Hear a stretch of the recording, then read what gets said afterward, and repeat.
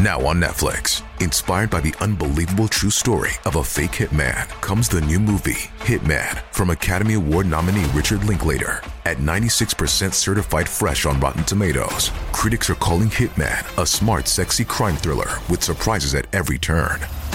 Starring Glenn Powell and Adria Arjona, Hitman. Now playing on Netflix and in select theaters. Rated R. This episode is brought to you by Shopify. Whether you're selling a little or a lot, Shopify helps you do your thing, however you cha-ching. From the launch your online shop stage, all the way to the we just hit 1 million orders stage. No matter what stage you're in, Shopify's there to help you grow. Sign up for a $1 per month trial period at shopify.com/special offer, all lowercase. That's shopify.com/special offer. Just a quick warning, this podcast series contains discussions about crime, trauma, sexual abuse, drug use and suicide. Listener discretion is advised. I used to rob banks in the 80s and 90s and did 23 years in prison in 3 different states. It took 30 years to talk about the sexual abuse that happened to me and the spiral into crime, addiction and depression that all occurred as a result.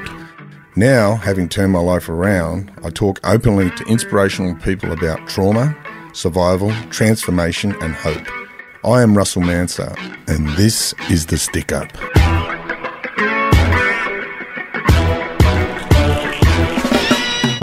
Nader Hamdan was a troubled youth that grew up in a tough working class suburb of Marrickville. Nader had a very big career in boxing, which led him to being a world-rated fighter and fighting for world titles. Nader today is a passionate advocate to help young troubled youth. Nader Hamdan, welcome to The Stick Up. Great to be here, appreciate it. Mate, just tell us a little bit about where you grew up. Mate, I grew up in Marrickville. Home of the Marrickville Mauler, Jeff Fennick. Yeah, he was just down the road in the next block of units. My Marrickville's I love growing up there. Yeah, working class area, a battlers area. What was the home life growing up? My grandma's great. My parents were both working, doing their best, looking after us. Yeah. And who were your role models growing up? I don't really remember nothing that really stands out. No, but when I was a teenager, obviously the whole Rocky thing and Rambo and all that type of stuff. Yeah. When did you take a genuine interest in boxing? A friend of mine was doing it. His name is Robert, and he was boxing, and we went there. I didn't like it. I'd prefer I still love street fighting. I was a kid, and I was a quiet kid growing up. I was a kid that used to get picked on quite a bit. Then one day I just pretty much cracked it. I had a guy pretty much put a pole across the back of my head when I was 14 or 15, and I punched on his brother while he hit me from behind. After that, I promised that would never happen again. Something happened to me in the meantime, and at that age, 15, 16, I hated everyone. I hated the world. So at what age did you start sort of getting in trouble with antisocial behaviour and that sort of stuff? 15, 16. Is that when was the fighting and all that sort of started? That's when pretty much Marrickville, there was a whole lot of different, in all the different suburbs at that time, a thing called colour gangs, whatever that thing, the media labelled it. So we were in Marrickville, just a whole bunch of guys from different backgrounds, all just hanging out together, and we got labelled a certain thing, we ran with it, and it was what it was. We're kids. Back then, Australia was really still a redneck sort of a place to be. Did you encounter any racism and that sort of stuff? Man, it was different to now. Now, back then it was easy, man. In Marrickville, it was a different mix. We had Australian boys, we had Asian boys, we had Islanders, Polynesians, Europeans. Everyone, we were mixed. Marrickville, the media called our group the Marrickville Legends, right? So yeah. Different boys from all walks of life, Portuguese, Greek, Chinese, dark fellas, Aboriginals, Aussies, everyone. So we had a good mix. And everyone sort of got on? Everyone got on. There was no issues, man. We had a good mix of... Marrickville was people from all different backgrounds. It wasn't like certain areas where it's only one area there different. It had a real big reputation. I remember as kids, I spent a bit of time in the boys' homes, and there was a lot of kids in the boys' homes from Marrickville, Newtown, Erskineville, Redfern, all of those areas, Woolloomooloo, Waterloo, Glebe. There was a lot of blokes from those areas, so obviously there must have been a fair bit of trouble there for youth there. There was minimum 4, 5, 6, 7 fights a day. It was just the way it was, and being a kid, just being an angry kid, it was perfect. What led you to getting into trouble and end up in in the boys' homes? I don't know, man. Just a stupid kid.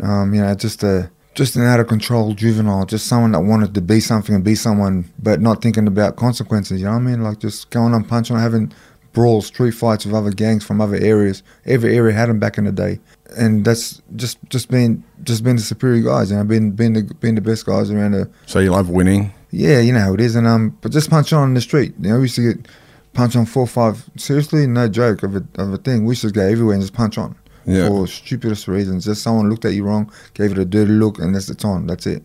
As a stupid kid, that's how it is, you know. Currently, we're hearing a lot about gangs in the news and media and that. And what do you think those kids are drawn to joining gangs? I don't know. It depends what's happening at home, what they've been through, what they grew up with. Could be just lost, confused, angry at school, being picked on, or maybe just are they followers? Are they leaders? What were you? Man, I was a so-called leader back in the day. They called me the leader, you know. I don't know, that's just something that people tag you with, and I guess that's just the way it is. But I was never a follower. I'm not a follower. Yeah. Even these days, I've always done my own thing, you know. Like when I got out of boys' home, been offered all those things. I didn't follow. I led my own way. It's like I tell many guys when they get out, many young guys that, you know, we speak and I go, boys, listen, follow what you want to do. I go, when I got out of boxing, all my old mates came. I go, and guess what? I went to my path. Everyone was upset. But in the end, all these same guys that I didn't, they were my biggest supporters. They came to my fights. They supported me. They realised, shit, this guy's for real. You know, I followed my dream. You know what I mean? So everyone will respect that, and they'll support you. Yeah, I look at those gangs, and it's like you're right. I see a lot of lost kids seeking out validation, a place to belong, and you know, and a lot of them do come from dysfunctional families. Man, that's what family was great as far as my parents, but it's just that they were working. You know, you got your mates and you're hanging out all the time. You're in the street. Back then, you can hang out in the street. It's not like these days. Back then, like we hang out no one, and man, it's just a bunch of guys hanging out, and then you get labelled. Then being kids, you get labelled. You want to live up to something. You want to live up to the label. Was there much police harassment back then? What was the interaction? Man, well, if you remember in Glen Street, Marvel, back in the day, was a no-go zone for the cops. That's what we're into. There was no go zone. So that was the way we hung out. That was the street there. So when they used to send TRG down, tactical response. Yeah. And that's when the shit used to hit the roof. Wow. And what was the first home you went to? I was in Yasma. Yeah. Yeah, yeah, I know Yasma. Yeah, it's on Parramatta Road. Haberfield. That's Haberfield. Yeah. And what was that for? Oh man, a whole bunch of assaults and armed robs and all that kind of stupid things. Nothing serious. Just a stupid kid. You know what I mean? So, yeah. And how long did you get for that? I got out on bail, then just kept punching on, keep doing the stupid shit. Eventually, when I was on a freeway with my best mate Jimmy Barrett, and we pretty much punched on with a whole bunch of coppers. And the copper actually pulled his gun out at Jimmy, and we were just 15, 16-year-olds. When he pulled his gun out at Jimmy, I pretty much just smacked him in the mouth. He dropped his gun. He was doing the wobbles. I grabbed the gun, shit myself because I never held a gun before. I've been a 15, 16-year-old, and I threw the gun away. You know, I just seen this guy pull his gun out at my best mate. You know, Jimmy Barrett, that's my best mate. So. And you're worried he was going to kill your best mate? Mate, he pulled the gun out. You know, we're kids. You know, we're in a stolen car, but we didn't go run no one over or kill no one. We're just in a stolen car being idiots. You know what I mean? Yeah. We're being kids. So this guy just pretty much a whole bunch of coppers chasing us, and one of them pulls out the gun on Jim's. I boom, smacked him in the mouth, dropped the gun, and I really think, I shit myself. To be honest with you, I never touched a gun before. As a kid. You would have got a bit of a sentence for that, wouldn't you? 18 months for that. That's back in them days, that's a pretty harsh sentence. Yeah. So I mean, they used to have sentences called general terms, which meant 3 months to 3 years, but you'd done 3 months. Yeah. 18 months is that's like doing 10 years as an adult. Man, I was a bad kid. I know that they wanted to use me as an example to my local area because... I vaguely remember this. I remember vaguely when this happened, that went down, and I think there was a bit of media publicity towards that, I think. There was a bit of, there was. All around the Marvel time, all around the Colour Gang time too, there was a whole lot of media publicity and doing this stupid shit on TV. And I was being kids, we're more happy to jump on the news and carry on like idiots. So was there repercussions from the coppers from it? They would have been pretty dirty about that. I was in the boys' home, so nothing happened. You know, I got for that and a whole bunch of other crimes and bashings and assaults and armed robs. I did about 3 years in juvenile. Yeah, well. So you went to Yasma? Then I was because I did some damage. I bashed some kids, and then what I did was Yasma. They sent me to Patterson House at Minda. Yeah. Patterson House back in the day was like the worst 10 juveniles in the state. Yeah. And we're like, it was a thing where you went in a room by yourself. Every 3 hours you'd move to the next room. By the time you get to the end, it's bedtime. So. Yeah, I remember Patterson House. There used to be Patterson and Lawson, but they burnt Lawson down when I was there. Yeah. Yeah. And then obviously Mount Penang. Then I went to juvenile, I went to Mount Penang and finished my time, and yeah. There was obviously, when you were at Mount Penang, there was obviously a change of heart in your sort of, because that's sort of where your criminal behaviour sort of ended, isn't it? I went to court, I punched on a whole bunch of, there was a court officer named Larry O'Day. He was like the wrestler. The wrestler. I hammered him at one of my court sessions because he got really aggressive with me, so I just pretty much punched out of him, you know what I mean? Yeah. And I got charged, I got pretty much, after that I was taken to court in the back of a paddy wagon, never with the adversity of juveniles. So I remember Larry O'Day saying to me, he'd come and pick me up when I was at Long Bay. I say, you know him? Yeah, Larry O'Day, Yes. Ronnie Miller, they had a few of the ex-wrestlers, TV ringside wrestlers. Yeah. And he said to me, if you try running away, because he had that voice, if you try running away, I'll break your neck. I mean, he was aggressive, so I pretty much just hammered him right there in the court lobby, in the elevator. Yeah. I hammered him straight into him, and the whole place erupted, and it was bad. It was not good. It was not good. My mum was screaming. It was just. And what's your relationship with your parents, mate? You know what I mean? Obviously, you're a Lebanese Muslim background, and them families are very tight families. Yeah, dad's Syrian, mum Lebanese, and Islamic background. But yeah, my parents were like, they didn't know what was going on. They didn't know what the hell their son was doing. So it was like a big shock to them when all this happened, and I was in a boys' home, and the police visiting the house, and I was one of those guys where I was just sitting down in the police station. My mum just jumped on me, started smashing me with her thumbs, her shoes, picked up the chair for it at me, and whatever she could get her hands on, and the cops just stood there, enjoyed it. They enjoyed, they let it happen, and I just copped it, and it's my mum, who cares, you know what I mean? Your mum hits you, who gives a shit, you know what I mean? Just take it. She got reason to, you know what I mean? Yeah, because you're breaking her heart, obviously. Yeah, pretty much, and she's still shocked. My parents were shocked. I was copped it from both of them, and took it on the chin, man. You know, it's when I've done jail or boys' homes and everything, it was always the most supported inmates in there were the Lebanese or the Middle Eastern, their families. Part of the family trade is very, very supportive. That's how it is, and that's why I always that's part of the reason why when I got out, I never went back. You know what I mean? I never wanted to break their hearts again. So they supported me. They were there for me the whole time from day one to the end. When it was like Mount Penang, you get visit every week, and food. Would they bring up all the good food? My parents would bring up a barbecue, man. Yeah, and you know what I mean. So so obviously back in the boys would come. All my mates were in our different companies would come. So always swing by for a breast barbecue chicken or something. So.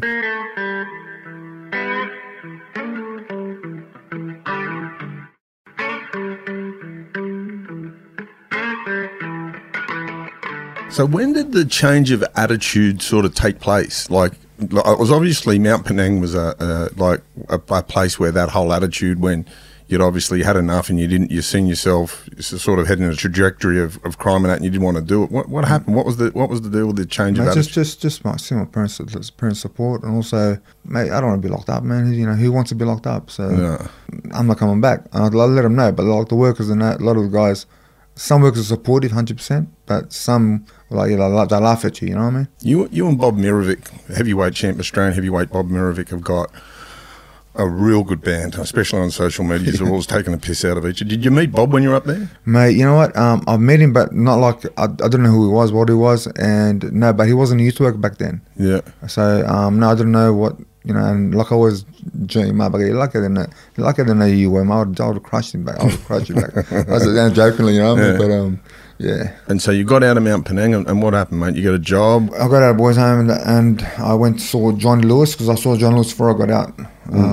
Champion. I love the guy. Recurring theme on this podcast, Johnny Lewis. Johnny Lewis, and I went to Newtown PCYC. I kept my word, and so I went there and worked hard, man. And what took place? What did you say to Johnny? You had a dream? You had a goal? That's it. I just want to go. I just want to fight. I want to fight. I've done 3 years in boys' homes for punching on everywhere, left, right, and centre. I was in. This is what I used to do. This was what I was part of. I don't want to go back. I don't want to go back to jail. When I was inside, all I wanted to do was fight in the ring. You know, I want to travel the world and fight the best fighters in the world and just give this my best. Just Johnny Lewis's presence, man. He cares. He really cares. He loves his boys, and he's there for everyone. He's there for everyone. So when you got out, were you just solely concentrating on boxing? Were you working? No, I just, when I first got out, I had, obviously, being my background, being what I was, who I was, I had a lot of illegal shit offered to me. Yeah. To chase that, to do this, and earn a lot of money. I turned my back on everything. I turned my back on everyone. I turned my back on everything, and I had a lot of things given to me, as in like drug runs, whatever, make a lot of money. I want that part of it. I had my dream. I just wanted to follow what I wanted to do. I don't put my parents in that position ever again. That's admirable. That's really admirable. And those dreams and sacrifices, what were they for you? What were your sacrifices you had to make to chase your goal? Oh man, just, obviously like friends. Yeah. Money. All that kind of shit, but for me, I've got to have these healthy boundaries. I say to people, don't bring that in my life. Don't bring that around me. I don't want it. Yeah, I was never heavy. I'm very anti-drugs. I hate drugs. Very anti-drugs. So that's always been easy. Yeah. Tell us about your first fight in the ring. Well, I've seen this photo of Stephen Pitt walking out, this young fighter. You've got the assistant trainer, him, and the kid walking out. And it's like a rite of passage. You see this kid walking him out to conquer his fears for his first fight, win, lose, or draw. Man, what was yours like? My first fight, man. Wow. Amateur or pro? Amateur. Amateur was just like wild, man. Just wild. Just pretty much throwing down. Go for it. Yeah. Man, many of my early fights were just head up, throwing the punches and winning, So, but, obviously it takes a lot more than that. I remember going to the gym when I was on Mount Penang. I went down to Central Coast PCYC when I first wanted to box. And they put me in with this boxer. I couldn't catch the guy. Then I think I sparred David Birchall, was the first proper boxer I'd sparred, and he was like champion and all these different champions and represented Australia all over the world. And I was like trying to catch this guy, and I couldn't catch him. He was just too quick, and I wanted to get hold of him and just crack him. But boxing rules are boxing ruls. I couldn't catch him. This guy was doing all this stuff with his feet, moving, and on top of that, he was a left-hander. I don't know what the hell a southpaw was. To me, a fight's a fight. You know what I mean? You learn. A street fight and a boxing match are two different things. Yeah. You can grab guys in the street and just tear them apart or whatever. Just two different things. The discipline. What was the discipline of the boxing itself? You can't have that anger, and you got to be well controlled. 100%, man. So that's another thing. You lose that discipline, you're gonna get knocked out. I look at your life today, and from afar. And you've got discipline in droves, You've got to, man. And is that where you picked up from boxing? Did you pick that up, that discipline? My father was a very disciplined person. Yeah. I got it in the end, as far as where he was trying to lead me. Yeah. And my father's a very big influence in my life. I love the guy, Yeah. And so that kind of just, when I got out, and he was there to support me the whole way with boxing. He's been there all my fights, every fight, in the dressing rooms, walking me out, and that's something I'll cherish forever. Yeah. It's something that you're doing today with your own son. Yeah, I love it. I got 3 boys myself, and they're all athletes, and they're all football players initially. One's still playing football at a high level. My oldest, obviously, Hussey, is 5-0 as a pro, and my middle man now wants to fight too. So what my father done for me, I'm doing for them. It's just. What was your amateur career like? How many fights did you have as an amateur? 15 amateur fights, 11 wins. It was amateur boxing was not my style. You're more of a pro style banging. Yeah, because amateur style is more like straight punching and all that kind of stuff. I want to fight. When was your first pro fight? My first pro fight was 97. Yeah. Up the Gold Coast. And I didn't realise we were fighting in southpaw until I was in the ring. So then I knew that shit. That's a southpaw, it's a left-hander. Yeah. But thankfully, I still won. Done my job. He was a kickboxing champion, whatever he was, boxer. So I did my job and had a good win. You end up having a lot of fights on. I remember you were rated number 2 or 3 in the world behind De La Hoya. Yeah, a super welterweight. I was all right. My early part of my career. Yeah, man. We fought all the guys in Australia first. Yeah. And they're pretty much the tough guys, And then I travelled overseas and fought all over the world. But yeah, we tried to. It would have been great to get De La Hoya, but at the same time, where a couple of my mates in the gym had some big world title fights and really. Who were those guys? As in? The guys in the gym fighting for world titles. Shannon Taylor fought for a world title when I was there. Then Glenn Kelly fought for a world title. Hussein, and as far as De La Hoya was the champion. De La Hoya, the media. The networks pick his fights. Yeah. I was just stuck.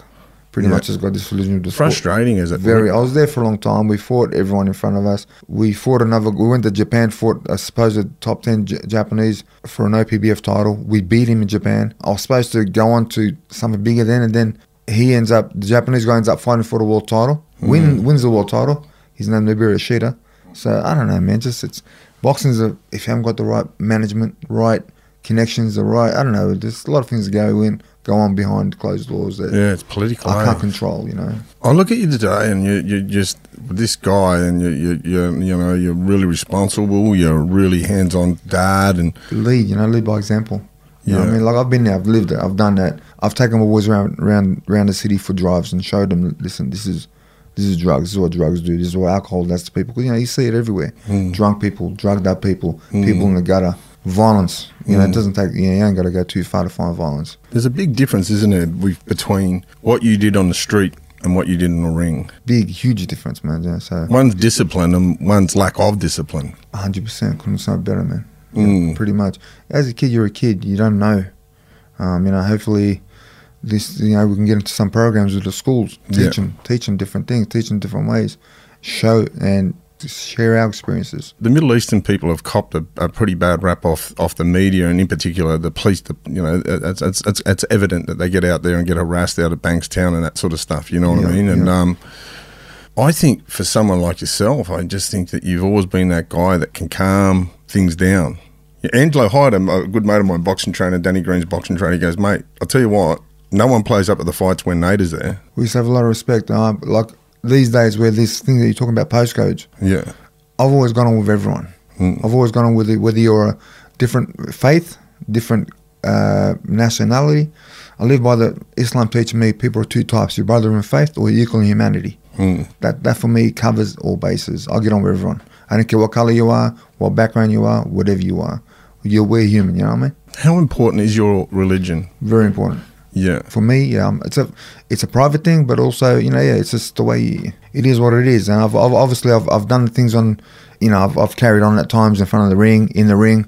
I've been, but it's just all part of the show, man. You know what I mean? You do things to be part of, but then part of the entertainment. Yeah, it's all part of it. I've seen a lot of my friends, like blokes that have converted in prison, and they've found through Islam, they've just found this. Like I can think of one bloke in particular from Newcastle, and that guy he picked up so much peace from that, and he just said it's the best thing I've ever done. He said, I finally found what I'm meant to be doing. It just gives me so much peace. And Islam has copped a bad rap, especially from the Americans over the years, hasn't it? It is what it is, man. Sometimes sometimes there are some that are their own worst enemies. Yeah. And obviously the media is scary, for people that don't know. Yeah, but, good, bad, and everything. And I don't know. It's a difficult one. Because we have copped it. Our women obviously being the ones that cop it because they're wearing their scarves and all that kind of stuff, and they're visual. So they I feel sorry for them. They cop it definitely. But someone like yourself, that one's going to sort of not with your background or anything like that. Yeah. But like I said, brothers in faith equals in humanity. Yeah. I have a lot of conversations with different people, and that's always a topic I've always,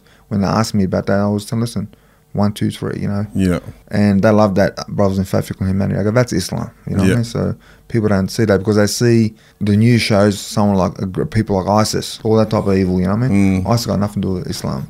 ISIS is filth, is evil. How do you incorporate your religion into your boxing? Man, religion is just life.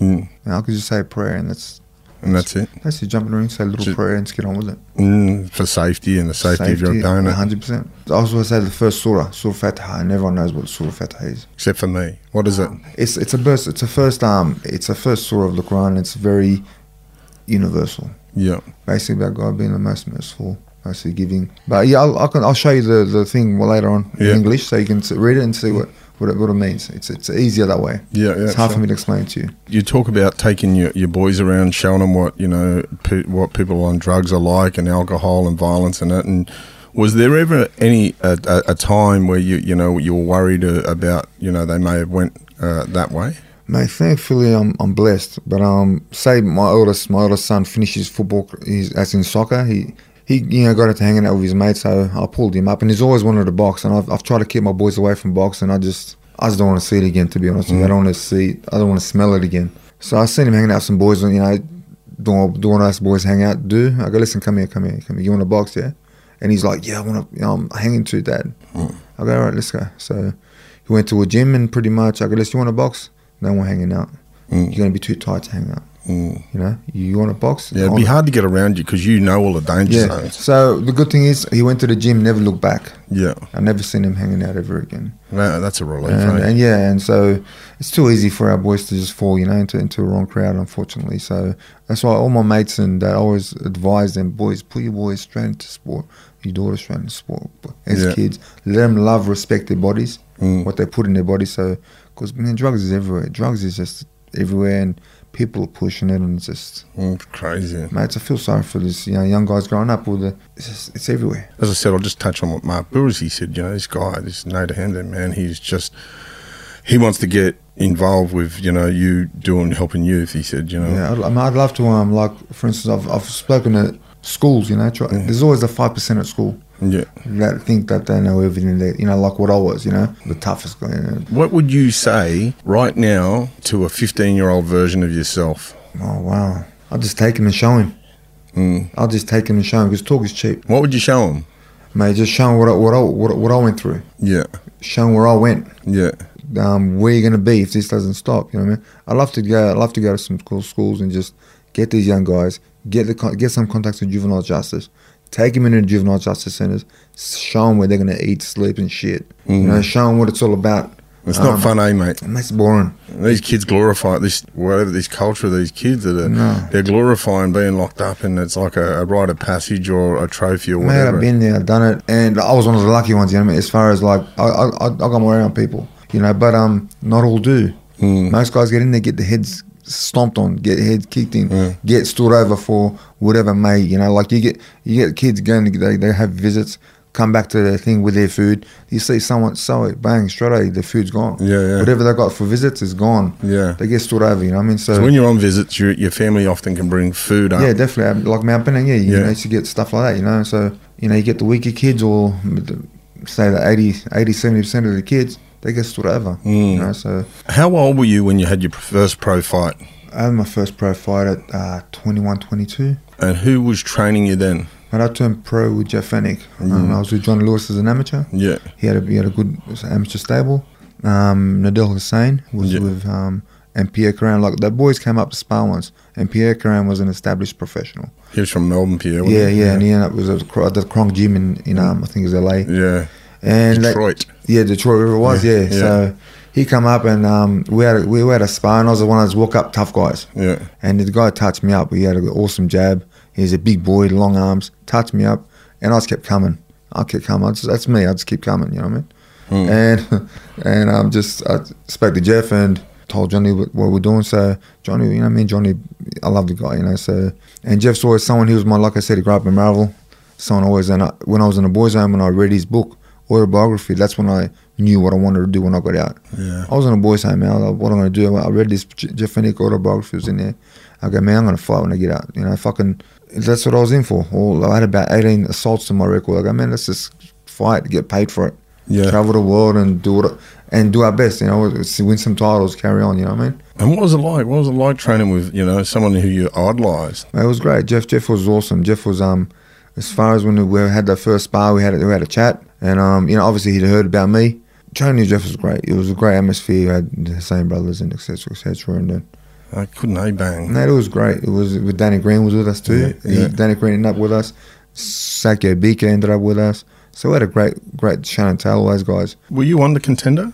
Yeah, that was later in my career. Yeah. that was later in my career. I was gone. Forget about that one. I'm not a 5-round fighter. I'm not a sprinter. That was like a 5-round format. Yeah. I've been fighting 12 rounds since 1997. Yeah, endurance. I'm not a sprinter, man. So it's not me.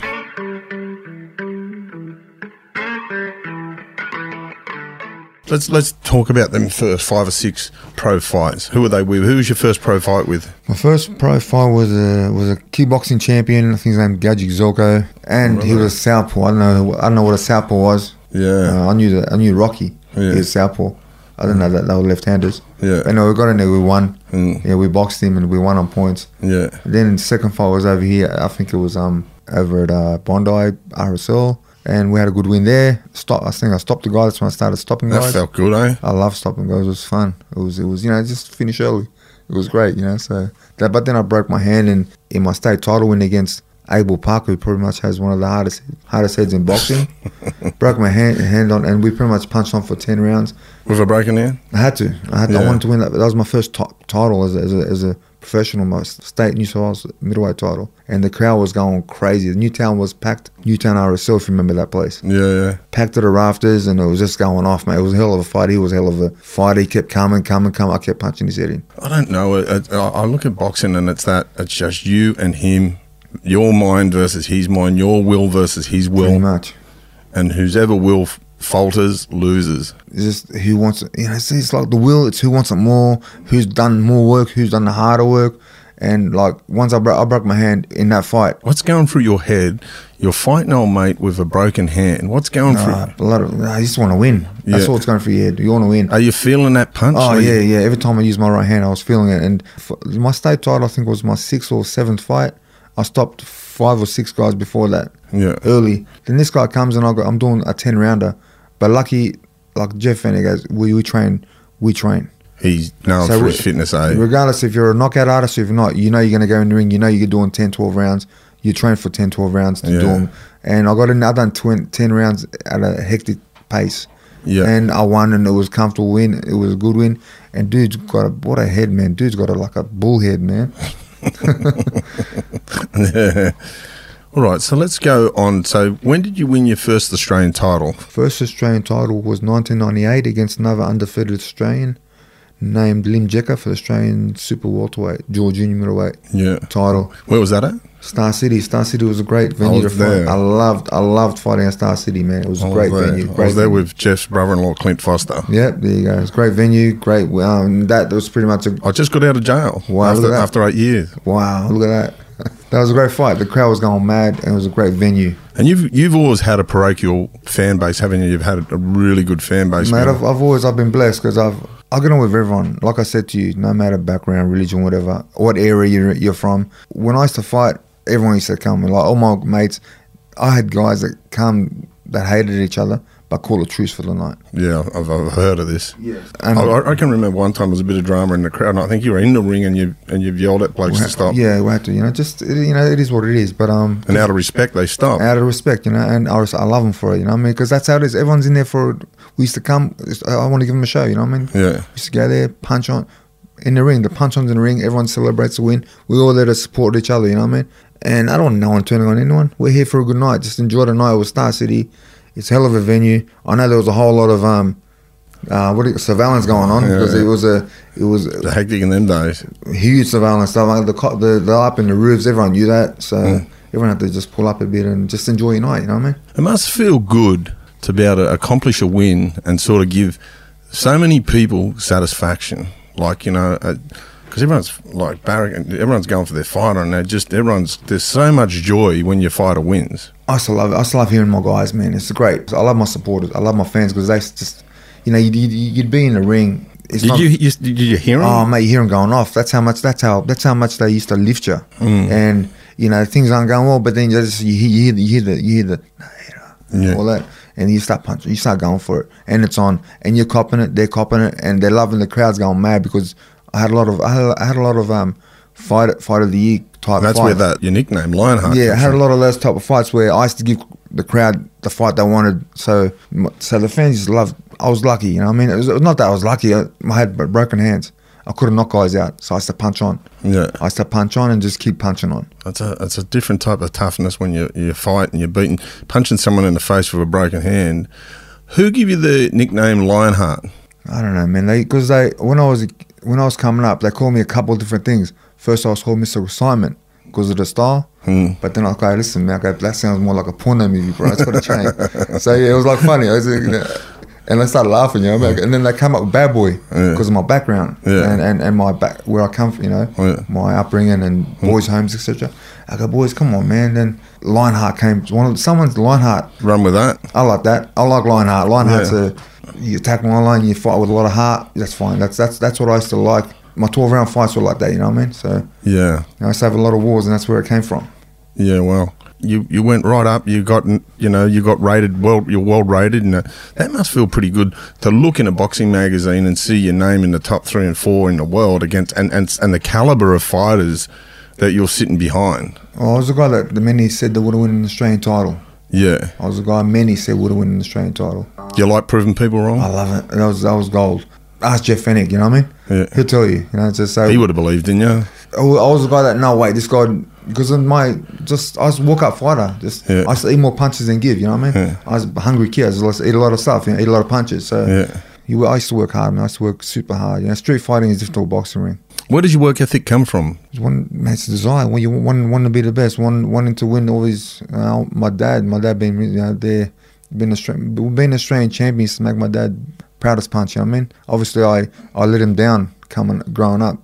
I let him down big time, obviously. And part of your boxing career was sort of making peace with your dad? Oh, man, no. Me and my dad's the most peaceful guy in the world. We're always at peace, but still, I felt I let him down. You wanted to make him proud? I wanted to make him proud, and being Australian champion made him that, he was very proud of me. When I won the Australian title, he was the happiest guy in the world that night. So wow, what a great achievement. Boxing took you to some different countries. Where did you go to? I went to Japan. I went to Germany many times, Croatia, Canada, America. So I've seen a lot of different parts of the world. But you wouldn't have pictured yourself seeing in places that when you were that troubled kid? No, man. I was dreaming about those places. I used to dream about going all over the world, fighting and... Here you are, living the dream, mate. That's it, man. Give me your best. What was your favourite country?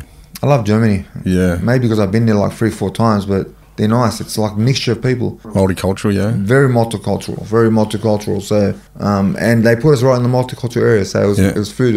The food is great. Yeah. That's what I love here. This area. I love coming here. I'm straight down to Lebanese food. Fadum is up the road, man. That's where we're going. Yeah. And you got right up the rankings, and it get frustrating because of the politics in boxing. Very, very frustrating. To the point of I left that division and I moved up to another division and challenged a world rated guy, and I just wanted to fight the best guy in the country, and I did at the time, and he got me on points. I went up from super welterweight to middleweight. Yeah. To middleweight, and Sam Solomon was world rated. But I dropped him with a great shot early. I thought it was over. Turned around, going to the corner. Turned around, the dude's up. You know what I mean? With this weird look on his face. Super fit. Sam. Yeah. So I pretty much switched off, and he got me on points. Yeah. So he's still fighting. He's fighting a few weeks ago. Yeah, he's a madman. So he's a super fit guy and loves being fit. And he won the world title, and congrats to him. Your well-known battle with Josh Clemshaw and fellow Mount Druitt, mate. You guys fought 4 times, and what I find amazing about that is the friendship you guys have had. Is obviously there's a lot of love for each other these days, and a lot of respect, and you know what I mean. But tell us about them 4 fights. I love the guy. They just kept calling. Man, the first time I ever knew of him is I was at Bankstown Sports Club. I had a fight there, bashed the guy, stopped some guy. Then I get this guy from Mount Druitt jumping in the ring with his posse, calling me out in front of my crowd. Man, bad place to do it. Well, no, but could go wrong too. That shows you the dude's got balls, man. Yeah, he got hard. He got balls. This guy just don't give a shit about anyone. He jumped in the ring, calls me out. He's a legendary street fighter out there. Yeah, I hear that about him. So it's on, man. That's it. It's on. I don't really. Yeah, I couldn't wait. First fight, obviously. Yeah, I love the guy. I don't want to. Yeah, you don't want to downplay him, but you beat him. I beat him. I beat him well, and to his credit, he won an Australian title. And to his credit, he called me straight out for a second fight. He wanted to beat me. I was the first guy. I took his. Hey Josh, I took you out. So he was undefeated. We were both undefeated, and I took his O, and he won an Australian title. And to his credit, he called me straight out for a rematch. No problem, man. I took his Australian title as well. 4 times. And then the 3rd time he had an original title, I think it was. And why not? They kept paying me, man. I'm gonna fight this guy, bro. They kept paying me. Yeah. So we fought again, and the guy's got heart. He's got balls. The guy just keeps coming.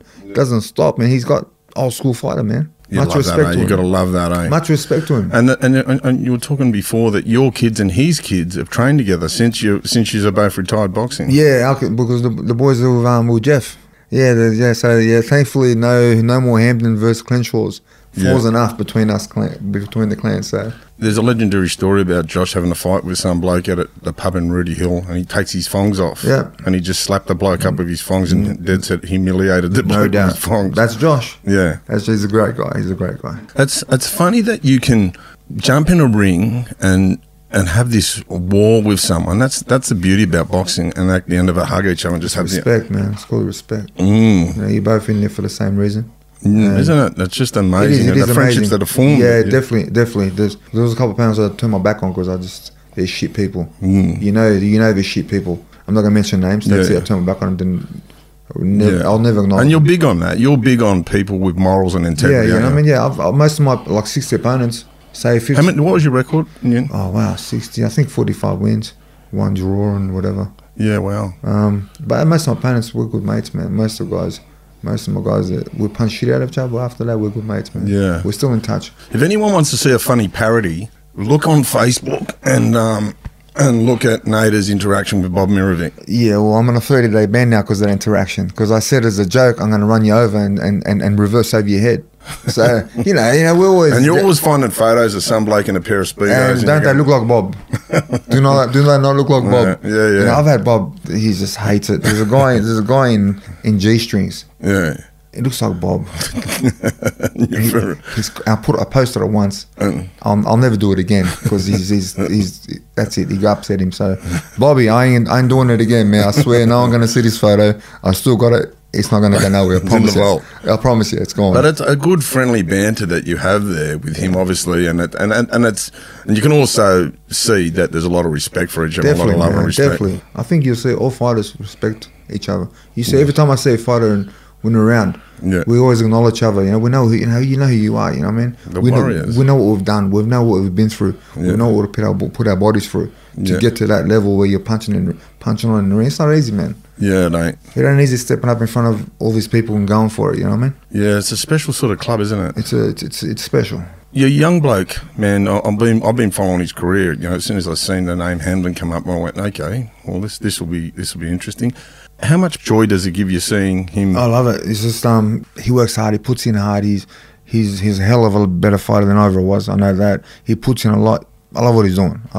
There's a bond there. There's my boy. You know, I love him to death. And now the whole boxing thing takes it to another level. And he's been trained by your old trainer? Yeah, he's training with Jeff, and you know he trains between Jeff and he was with Vakaway. Now he's with Jeff. I got my younger boy boxing now. He's with Vakaway, so I got one with my trainer Akaway, one with my other trainer. These are my two trainers in my career as a professional. So, mate, your young bloke's headed in the right direction. You know, he's got good people around him. Yes. Mark Burris talks really highly, loves him. Thankfully, he's a good man. He's a good boy. I can't call him boy anymore. He's a man. He's 24. Yeah. He's a good man. He's got his head on his shoulders right. They're good boys. That's the main thing. They're good boys for me. Yeah. They get on with everyone. Respectful. They're respectful. That's what it's about for me. You're known for that, Nader. I appreciate that. In boxing circles, my good friend Angelo Hyder loves you. I love Angelo. Good guy, funny guy. And career would not have been the same without H-Man. Yeah. Love the guy. We'll touch on what's your ambition? Where do you want to go? You want to sort of get involved in working with youth? And I see a lot of this bullshit going on these days, you know, postcode gangs, all these different gangs, drugs. I hate drugs. All this bullshit, you know. I know where I came from. I was an angry kid, and I went through what I went through. And like, you know, 80% of youth or 90% of youth, from what I understand, and I've read up on, go from juvenile straight to jail. No many guys get out of juvenile. You break the cycle. You know, yeah. There's like say it's 80-90% go back to jail. They just move up to jail, you know. And I just want to try to get into schools, you know, and share my story. Focus on those 5-10% as schools, and try to get a program where we're taking them to youth centres, jail, to show them this is their reality. Because, you know, the guys obviously think it's all cool. Like, you know, like we all think boys' home is, you know, you go boys' home, you're tough, blah, blah, blah, blah, you know. I went to the boys' home. I done all the boys' home. Not many guys go in there and clean up. I know if I was a kid and someone like yourself come in, I'd be all ears. I'd be listening because I know. I've been there. Because one thing about those kids, they've got a good intuition. They know, they can smell out bullshit. You know what I mean? And they'll know from your presence that this bloke's fair income, and they'll know from your reputation. I can share real stories. I've been in the boys' homes. I've been in the brawls. I've been in the fights. You know, the shit's hit the roof, in the dining room, in the gym, wherever it may be, with youth workers, without youth workers. And the politics. You know, I can help guys. You're speaking their terminology. People got to hear about that reality. Young kids got to know, bro, you go there, you're at their thing. You're at their mercy, man. Yeah. You got to eat shit and sleep when they tell you to eat shit and sleep. Yeah. You know, you leave your thing when they tell you can leave your thing. You're a redemption story. basically in its purest form. You're this guy that was this troubled youth that had a wake-up call when he was in there and decided, look, I don't want to go down that road of jail. And I told them all, I'm not going to jail. They a lot of guys, yeah, right, whatever, blah, laughed at me. I got shows, man. You know, that shows the respect you had for your parents. And that was a big deciding factor, wasn't it? Mate, you know, when you're in a boys' home for 3 years and your parents are supporting you and come and visiting you every week, or if not every second week, that's, you know, and plus you got a thing where I don't want to be locked out. I don't want no one turning the doors, locking me in my room every night. That's not life. Yeah. I want to be free, man. I want to, like now, you know, I'll do what I want to do. You know what I mean? What's the importance of good parenting with these kids? Man, just be there for them. Yeah. Be the best, mate. I'm blessed. You know what I mean? And also, like I told all my mates, as far as you know, I go, listen, boys, put your boys straight in the sport as kids. Let them love their bodies. Let them respect their health. Let them respect this. You know what I mean? Yeah. You know, so and so then like whatever. By the time they grow up, and the shit is given to them, like, you know, because every kid or experiences the temptation of drugs. Yeah. So hopefully, a kid goes into sport as a kid, young, when they grow up to the point where something happens, a temptation happens, they respect themselves. They're a leader. They say no. Kids that do little athletics have got like a 40% less chance of doing jail and boys' home. Wow. Kids that are a combination of little athletics and swimming or a team sport. Well, my boys did little athletics. Well, I put them in little athletics. I had them down at Dick Kane's swimming. I had them with all the football clubs, local football clubs. So sport's important, man. I think so. Give them direction. Let them respect their body. And discipline. Obviously, different mates, different walks of life will have the drugs. They'll see it. They'll come across it.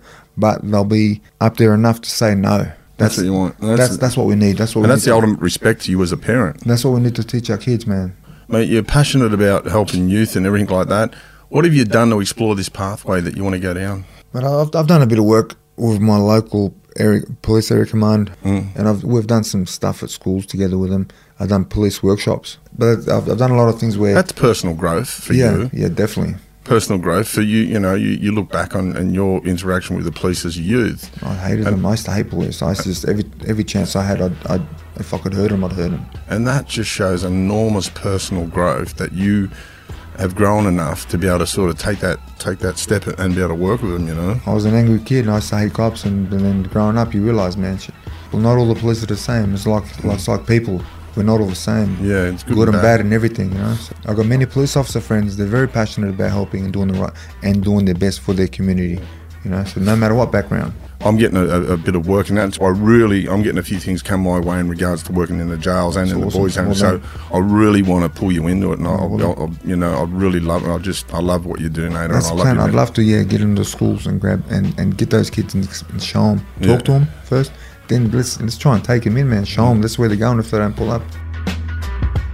Nader, Hamdan, thanks for coming on the sticker, mate. Really appreciate it. Champion, mate. Always. Thank you very much, in and out of the ring, mate. Much appreciate it. Thank you very much. Thank you, man. Look at you, bro. Proud of you, man. Well done. Just a boy from the Druitt, mate, having a crack. Aren't we both?